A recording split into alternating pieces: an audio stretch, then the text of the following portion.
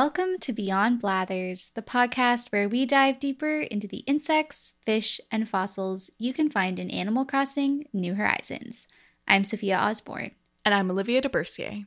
And today we're doing part 2 of Debunking the Wasp, which is what I'm calling it. I like it. Yeah, it's the second part of the You're Wrong About Wasps saga. So if you didn't listen to part 1, go back and give that a listen and then come back here because it was good basics. As Olivia said last episode, most of us, including me, do not know the basics of wasps. Yeah, it was all new info to us and to me. And yeah, go listen. You'll learn that wasps are basically everywhere all the time for the past 300 million years. And they're important. And they're very important. We're going to dive further into their importance today. Awesome. Well, I guess let's just get into it. We already heard what Blathers had to say, so... That's right. And I don't need a long intro like last week. My rant will come at the end this time. I do want to give a little bit of summary for those of you who did listen last week, but like me, I have very bad memory. I already forgot what I said last week. So let's summarize what happened last week. Wasps are a highly diverse group consisting of over 30,000 known species and likely way, way more than that. We just haven't identified all the species. They may even have the most species out of any other animal group on the planet. They can be over an inch long to as small as an amoeba. They can come in a huge variety of colors, including bright blues and iridescent greens, yellows, reds, blacks, basically every color imaginable. Wasps as a whole belong to the order Hymenoptera. And this order consists of the sawflies, the ants, and the bees as well. While most wasps are actually solitary and parasitic, the ones we focused on last week, and again this week, are the vespid wasps. Now, I didn't use this term last week because I thought the taxonomy content was sort of confusing enough, but this word vespid refers to a family of wasps that include about 5,000 species of both social and solitary wasps. But this group is most famous for its about 1,000 species of social vespid wasps, those which are sometimes found in urban settings and which, importantly, live in a colony. Now, these colony-dwelling or eusocial vespids are your typical yellow jackets and hornets you've no doubt had run-ins with.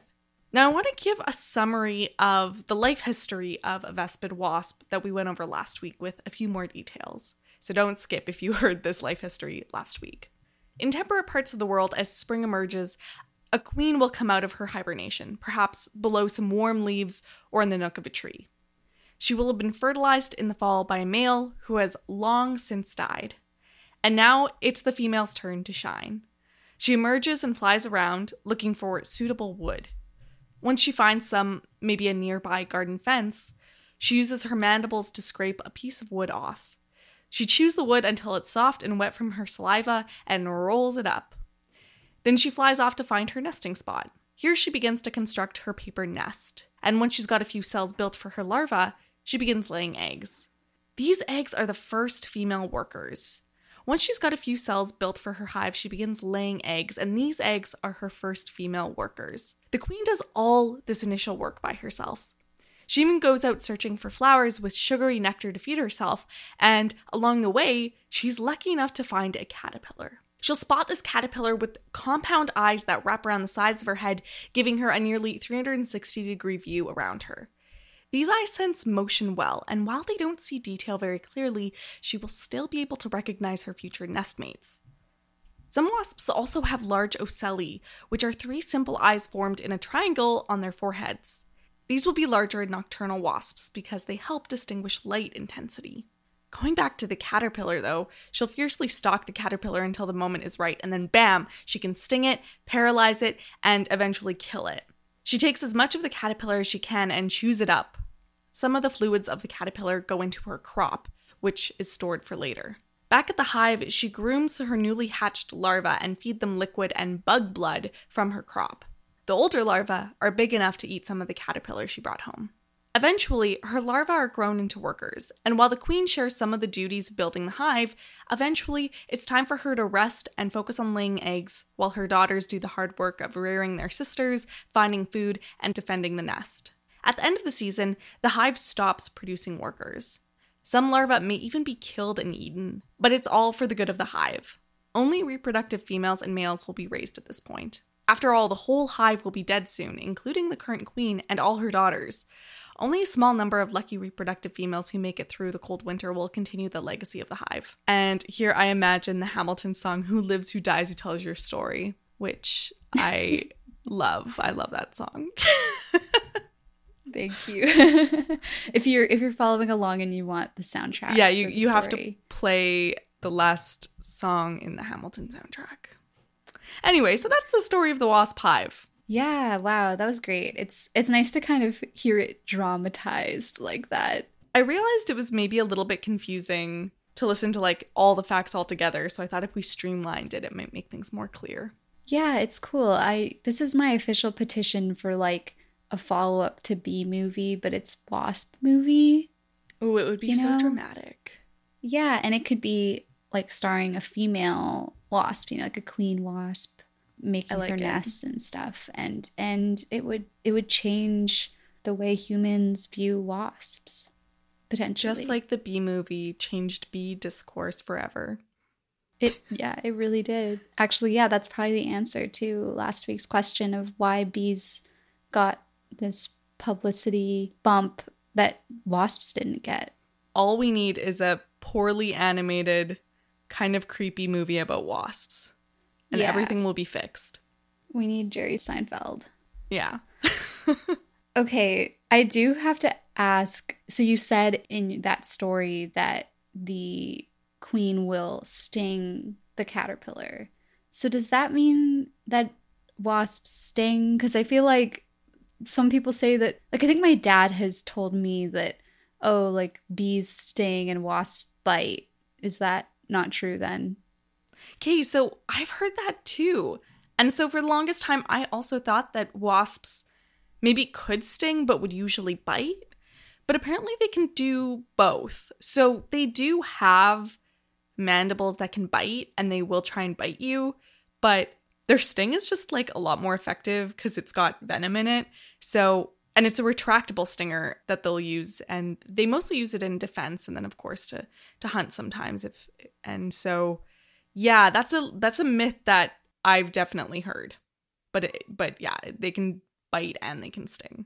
Okay, that's the first debunking. First debunking, done. Then I also, of course, have to ask about just kind of wasp aggressiveness, because we posted our Wasp Part 1 episode, and we got a comment on Instagram from Zoo Dad at Work who said, quote, "All I did was walk past them and bam, 8 stings to the ankle. Why?" Yeah, shout out to Trevor. That's terrible. I'm sorry that happened. But yeah, it sucks. But let me make this very clear, because I know many of our listeners and also my friends and family, I hear this constantly. They think that the wasps are just really mean and evil and just out to get everyone for absolutely no reason.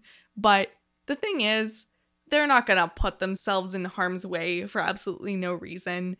And that reason is usually that you behaved, usually unintentionally, like a threat to them.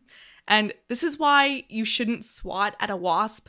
Usually you should just stay calm around them, because if there's one just like flying around and it gets swatted at, it'll be like, oh my goodness, I'm under attack, and it'll sting you. So don't swat at them. Just like calmly maybe brush it away if you can. Just try not to be too aggressive, or just like wait till it like stops like walking around your arm and flies away on its own. That's my best advice for not being stung. Obviously that doesn't always work. Like one time a wasp just flew into my arm and panicked and stung me. It happens. And I mean, we know that we're not gonna, manhandle a wasp nest, but they don't know that. Like we talked about in the ant episode, when it comes to you social creatures, their entire lives, their entire evolutionary history, they have been ingrained with the very simple fact that the most important thing in the entire universe is to protect their hive. Nothing else matters. So if there is even a single threat to them and their hive, they're going to behave defensively. So if you walk a little too close to their hive, if maybe they're already on edge and you happen to walk near them, they're going to be defensive. So there's a lot of reasons that they can just sort of act a little crazy.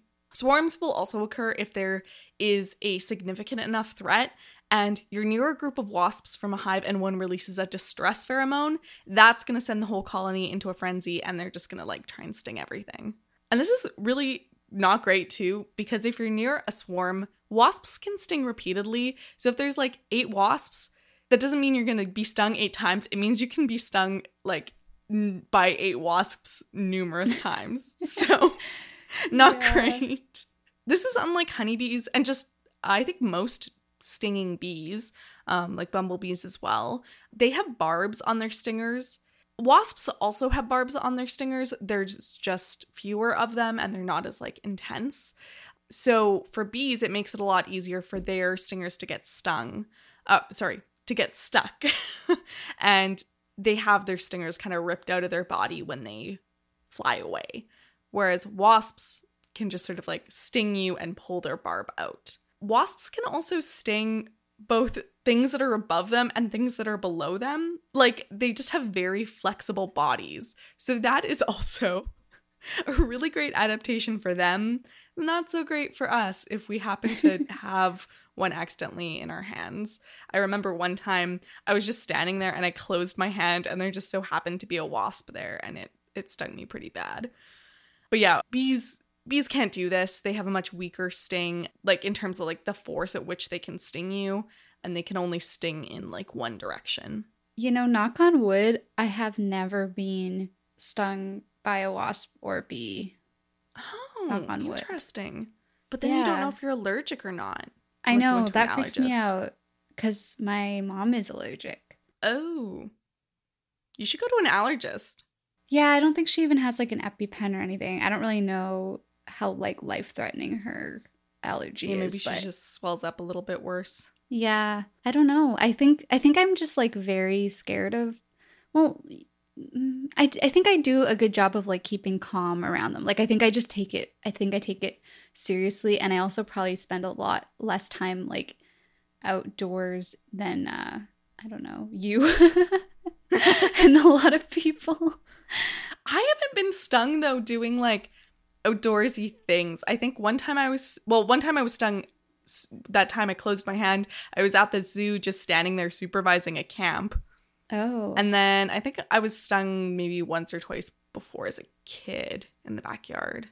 Yeah. I mean, I think I told the story on the podcast like quite a while ago about when my dad and I went sailing and we were picking up trash on this island and we picked up some like water bottles, like empty water bottles, and brought them. And then we had them in the dinghy. And then we realized that they were full of wasps because they were like wasp traps that someone made. Oh no.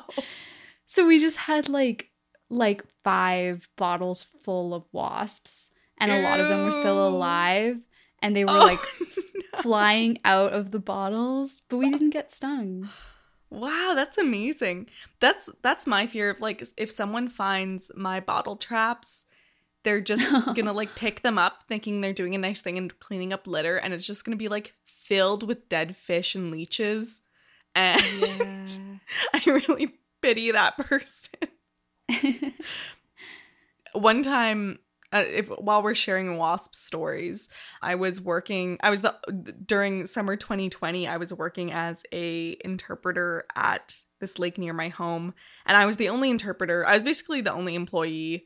And we had this like tiny little shack for our nature center. And because it was COVID, we weren't using the shack/nature center. And so I was just using it. Like I would go in to grab like a few things for interpretive programs for the week. And so I didn't go in there that often. And like, I think I hadn't been there in like a couple weeks. And at one point I like walked in, I'm like gathering all my craft supplies.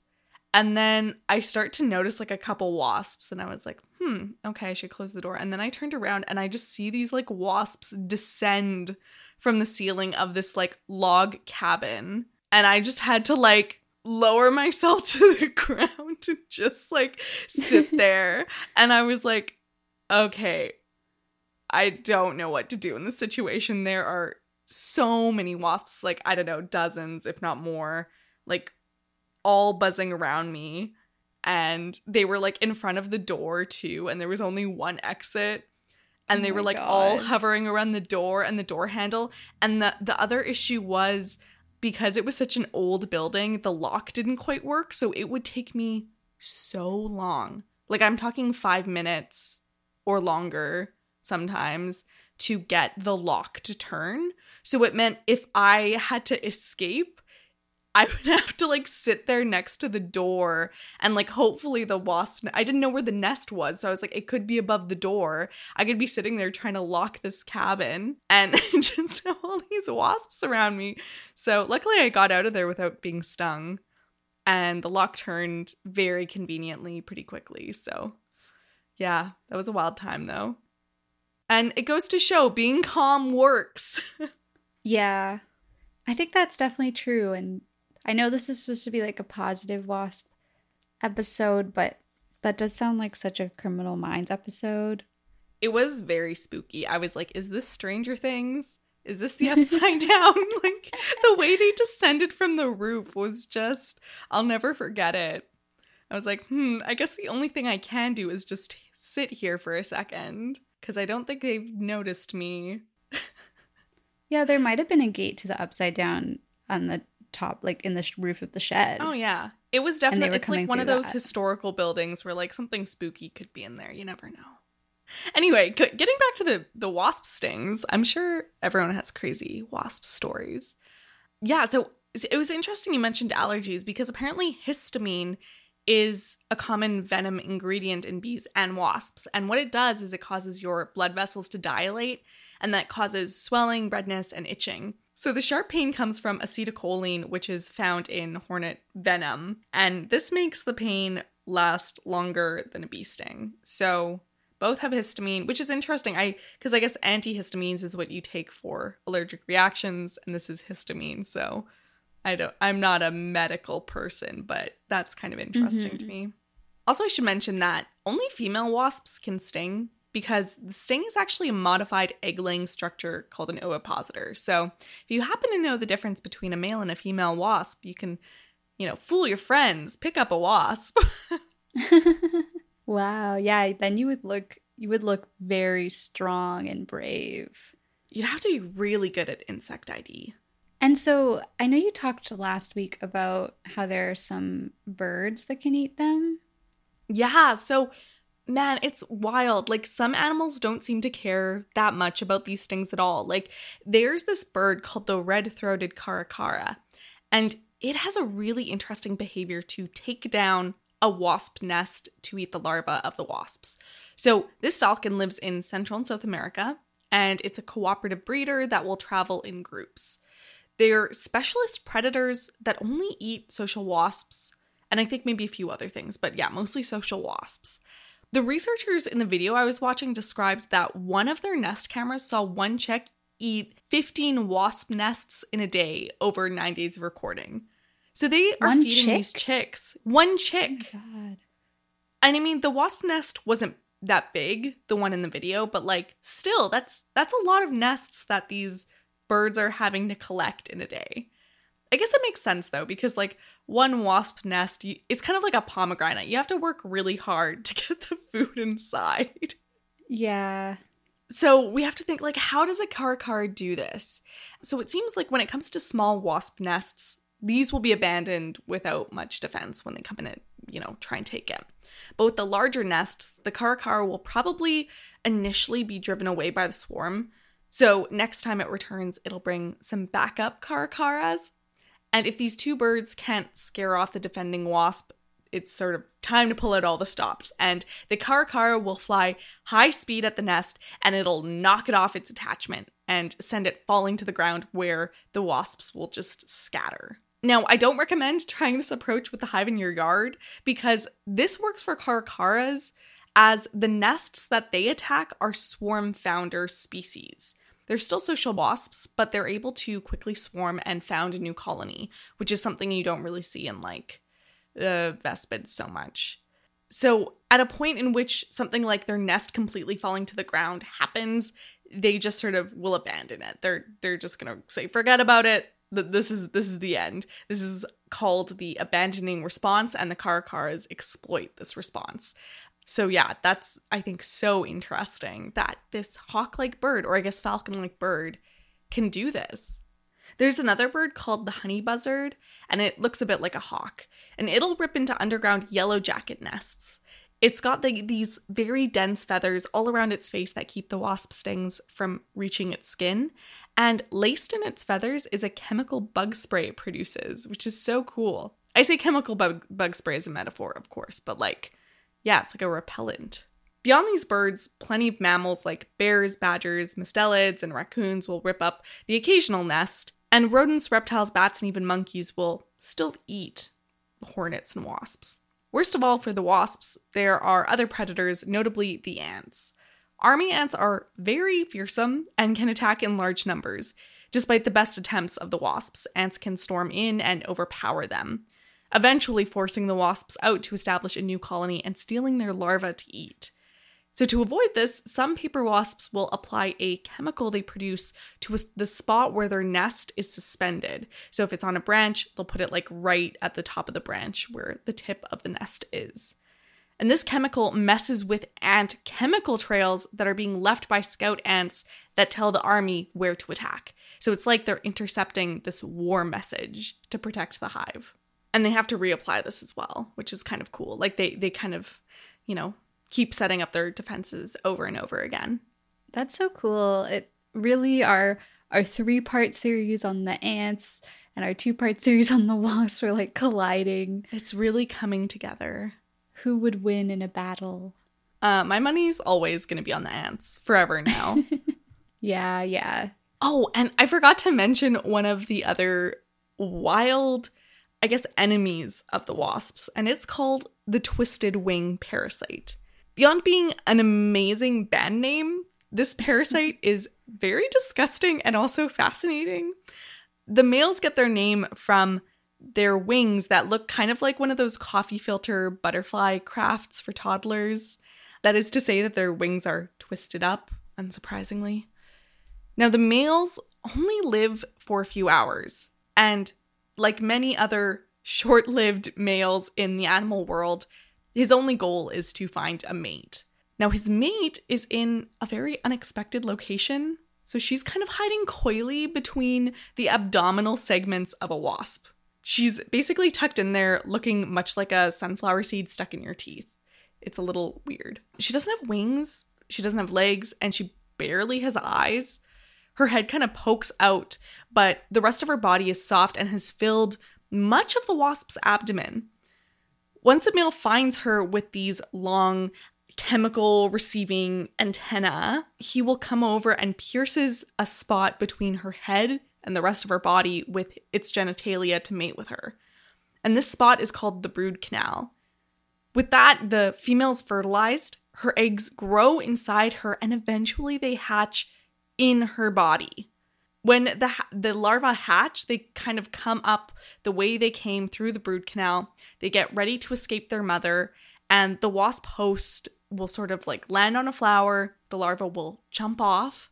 And when a new wasp arrives, it'll sort of pick up some of these larvae and carry them by mistake back to its nest, where these larvae can find a new wasp egg or larva.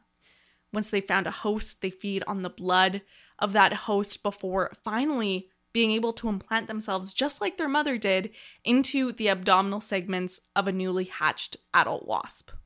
Wow. I hate that. Like, that's some real body horror there. Like, I don't think you could come up with something kind of more unsettling than like this parasite hiding in the abdominal segments who basically doesn't have any body parts and it's just like just there, and then the eggs hatching inside of her. Like, yeah, like, oh, you guys really need to search up a picture of the twisted wing parasite, because you can barely see it. It honestly is so hard to see. It's a little more obvious in some pictures than others, but search it up, see if you can find this. It literally just looks like a seed sticking out of their body. And that is the parasite. Wow. The part that grosses me out is not that it's tucked between the abdominal segments, which for visualization, you know how like a wasp looks like it has armor on its sort of like butt part, and that armor looks like it's layered, like it'll be under those layers. So that part was not surprising to me. What I didn't know about them was that they fill the abdominal area. Like they are in its body. Yeah. And sticking its head out. That is unbelievable. And it'll grow up with this larva. Like this wasp has known nothing else but this like weird alien sticking its head out of its butt. Yeah, it looks really uncomfortable. I don't know if it actually is, but Oh, it's gotta be, right? Yeah. It's gotta be irritating. I guess it depends on the size of the parasite. I'm looking at a man. photo of it in an article in Wired, and the caption says, "This is what it looks like to have multiple female Strepsiptera Yeah, they're called Strepsiptera. poking their oviducts out of your body." Yum. Very graphic. Wow, and you can see the male mating with them. The male looks so different. Extreme sexual dimorphism, yeah. Yeah, they look like completely different animals. Like, it's pretty amazing. That's so cool. Wow. So I hope our listeners enjoyed that very graphic depiction of parasitism in wasps. If that doesn't give you sympathy for wasps, I don't know what will. But then there's lots of parasitic wasps, so... Oh, you're right. And so can we also talk about murder hornets? I don't know if that's like fallen off people's radars because it was big kind of. I remember when it was like COVID and murder hornets, and it was like, why? Why have we been forsaken? It was like, yes, this is the apocalypse. Like, this is mid-2020. We're at home. We're just like soaking in anxiety and boredom. And then like, you know, we look on Instagram and it's like, yeah, murder hornets. They're here. They're going to destroy everything. They're going to take over North America. And interestingly enough, Vancouver was actually like one of the first places that they were found in North America, at least recently. So it was fall 2019 where a small number of the quote unquote murder hornets were found. And around the same time, Washington found like a couple of dead ones. But the first full nest in the States was found in Washington in October 2020. And the nest held about 400 adults and larvae, 100 of which were queens. And presumably some of those larvae were also going to develop into queens. As far as I can tell, there's not really any new news articles about murder hornets being found. So I assume they were relatively successful in hunting them down, which doesn't surprise me actually, because apparently everyone in the world was just like looking for them. So, yeah. And they're not exactly subtle. So yeah, I mean, that's great to hear because you don't really want those hanging around. But yeah, if anyone knows like what is going on with the murder hornets, let us know. But as far as I could tell, it seems like we're doing pretty okay. Of course, if you see a murder hornet, report it. Like Google how to report it. It's probably very useful to do. Apparently, a lot of entomologists were just like flooded with just pictures of regular yellow jackets that people thought were like really big. And people were really freaked out about it. If you're wondering, just search up a picture of the Asian giant hornet. It's very distinct. It's very orangey. You shouldn't mistake it for a yellow jacket if you're in doubt. So Google Images can help you out here. So the Asian giant hornet, let's talk a little bit about it. It's now renamed the northern giant hornet because basically scientists thought that was more accurate to its actual range. I'm honestly just going to keep calling it the murder hornet. I know that's like bad for its like image, but it's just easier to say. It's the world's largest hornet. It's about 4 centimeters or 1.5 inches in length. At least the female workers are. And just stop this podcast, go grab a ruler. Think about how big that is. That's 1.5 inches. And it's not a skinny bug. Like it's girthy. So it's pretty scary looking. Yeah, I wouldn't like to come across that. No. The word hornet basically just means a wasp that has part of its range in Asia, which is something I didn't know. So the European hornet that exists in parts of North America is actually non-native as well. This hornet was native to temperate and tropical mountains and forests in Eastern Asia, but those climates just so happen to be sort of similar to the Pacific Northwest. So it survived a little bit here, which is pretty impressive. Now, people were quite stressed about this bug for a couple reasons. One, it has the potential to really do a number on honeybee populations and the beekeeping industry. Hornets do really like to eat bees. They're fatty and nutritious. They also hunt other social wasps and hornets. And I should mention that bee hunting behavior happens with yellow jackets too. This is not a hunting practice reserved for murder hornets, but they do it a lot more often than a regular yellow jacket would. And on the rare occasion, if a bee nest is close enough to a murder hornet nest, a slaughter phase can begin in which the murder hornets will basically come and kill all the worker bees of a colony of even thousands, and it'll take over the hive and feed on their larvae. Now, this is pretty uncommon, but it can happen, and for beekeepers, that's pretty scary. Slaughter phase is an interesting way to put it. Like, that would be a good horror movie name. Slaughter phase. Yeah, oh man, it's funny reading these scientific books because there are some very dramatic phrases to describe behavior. Like, I have this book on wasps open right next to me, and there's just some great vocabulary in Hymenopteran science, including slaughter phase. Slaughter phase. It's just a phase. It's just a phase. More likely, the murder hornets will probably just sort of occasionally stop by a beehive and just, pick off the occasional hive member. So not great still, but not as devastating as just a slaughter phase. Now, these predators aren't as big of a problem for bees in Asia because they're used to these giant invaders.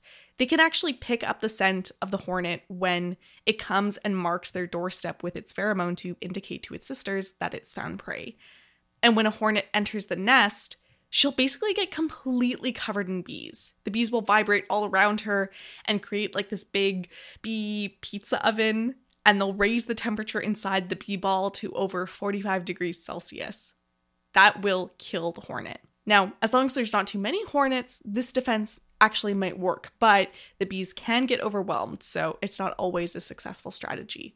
But the fact that they can recognize this scent really gives them an advantage. Whereas European honeybees, which are the livestock that we have here, do not have this defense behavior ingrained in their little bee memories, so they are more susceptible. They can't make the bee pizza oven.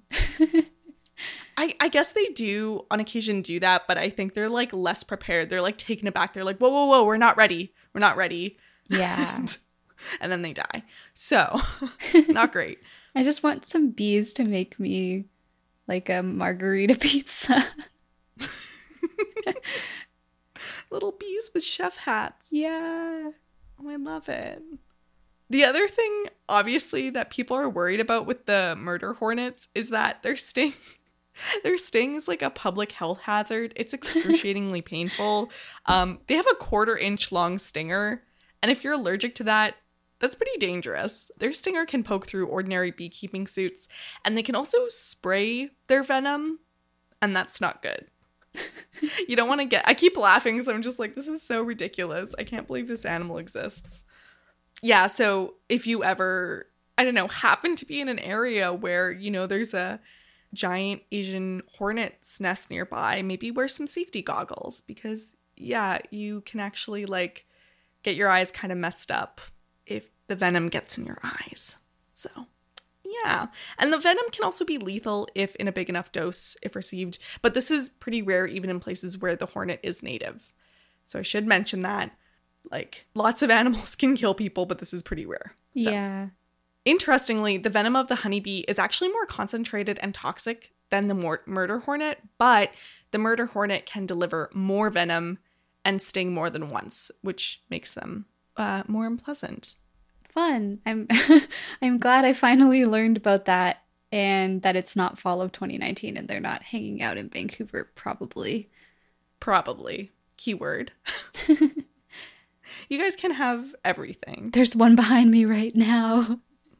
Plot twist. The call is coming from inside the house. It's marked your doorstep with a pheromone. Yeah.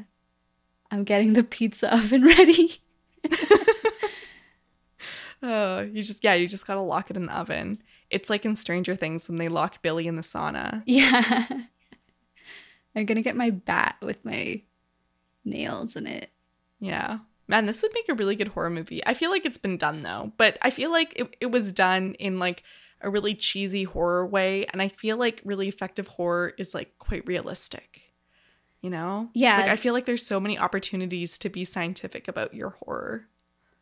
I was about to say this wouldn't be like a B horror movie, but it would be. Yeah. Oh, this is terrible. I've gotten really into the cycle of like negative thinking around the wasps, which is exactly not the point of this entire episode. Okay, so now for my rant about why you shouldn't do what Sophie and I just did, which is villainize the wasp. It is wrong. At the start of last week's episode, I said I would prove to you why we need social wasps, and here is my final closing statement. Okay, get ready. Buckle in. So the following is a list of ecosystem services provided in a review by Brock et al. 2021 called Ecosystem Services Provided by Aculeate Wasps. So if you want to read that, that's the paper. And this is what they had to say. So social wasps have been observed feeding on pests of many crops, including maize crops and cabbage crops. They form a part of pollination networks, and importantly, they can help pollinate when other pollinators just aren't present. Wasps happen to be pretty tough, and they are generalists, so when the weather is colder, they might be the only pollinators around. Vespids have also been found to scavenge on dead animals, suggesting that they can perform decomposition services. Another species of wasp, Vespa velutina, is found to be a seed disperser for a plant called Stemona tuberosa. And who's to say other wasp species don't do the same? The fact is, we don't have a lot of research on wasps considering how many wasps there are. Wasps are also eaten in at least 19 countries, and they can be an important source of nutrition, and wasp rearing is an important source of income for some farmers who farm the wasps.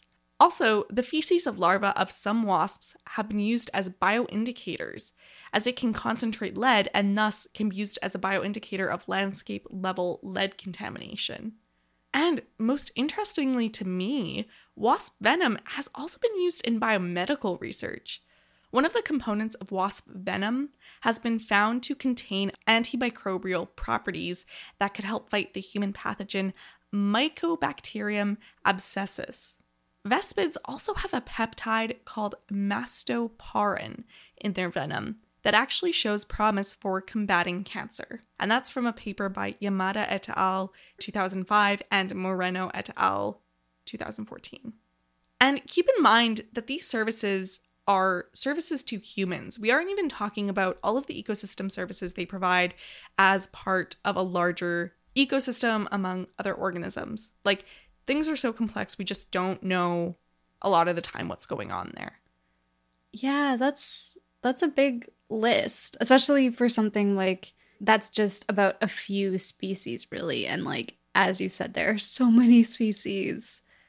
Yeah, it's really interesting because they kind of tried to compile just a bunch of examples. And beyond that, there's still there's so many species for each service. So, and there's just like, in terms of biomass and number, there's so many wasps just out there. You might also be wondering after these 2 episodes why I'm so dead set on giving wasps a better reputation. Like, why does it matter? And at this point, I really like to point to the bees.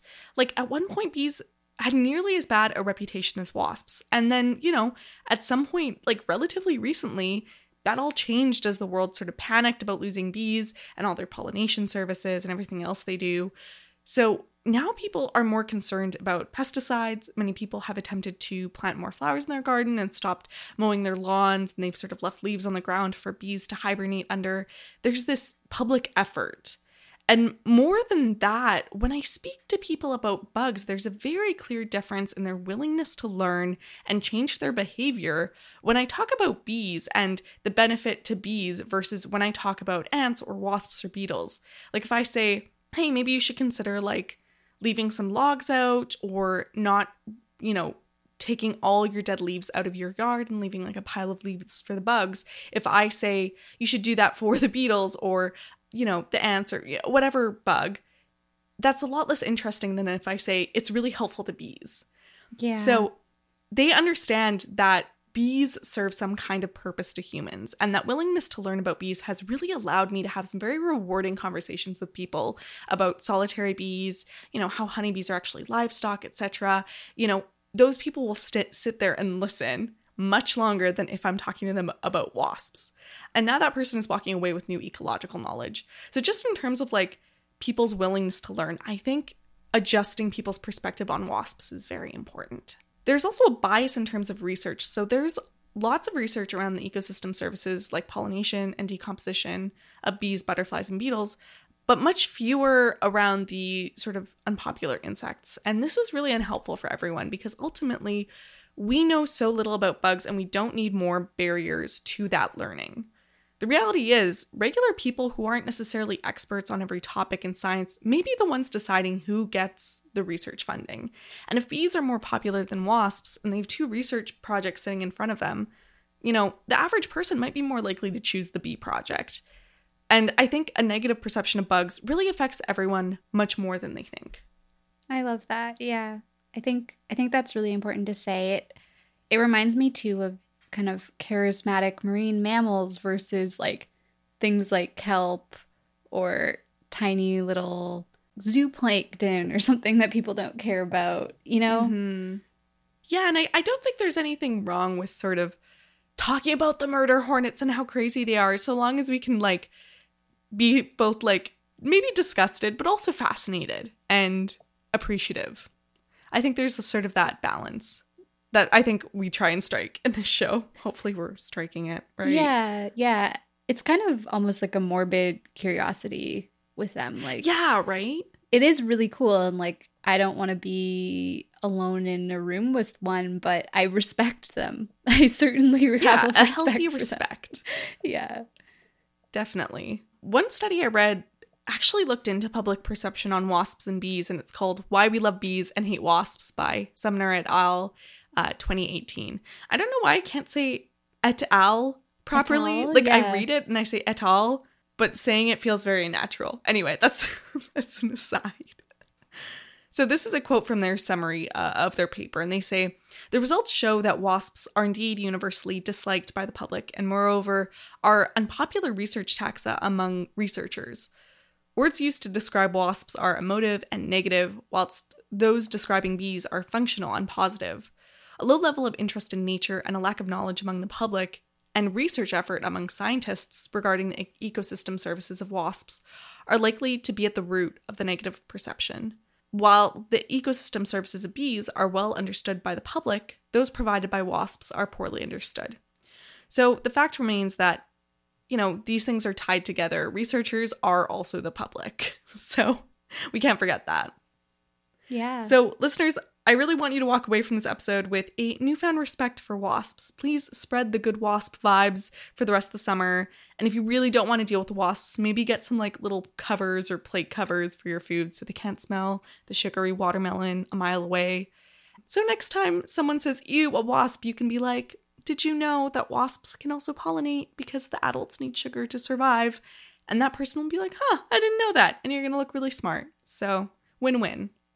Totally. I mean, thank you so much for doing this series. I have learned a lot and I think it's changed my perceptions of wasps so much. Like even just when I've, in the last week been like sitting out on my patio working and stuff and a wasp comes by to like check out the snack that I'm eating. I'm just like, oh, hello. Are you interested in this snack? And then they kind of like look at it and fly away. And I'm like, okay, bye. Nice to see you. Yeah, just try and pretend it's a bee next time. Yeah. I know they're more persistent than bees, which can be obnoxious, but... Yeah. they like their meat. They are meat bees, to bring it all Meat bees. back. All back to Blathers. Yeah. Yeah, well, thank you so much, Olivia, for all that info. And thanks everyone for listening. Remember to follow us on Instagram and Twitter at Beyond Blathers, and follow us on TikTok at Beyond_Blathers. Tune in next week to learn more about the insects, fish, and fossils you can find in Animal Crossing New Horizons. Bye! Bye!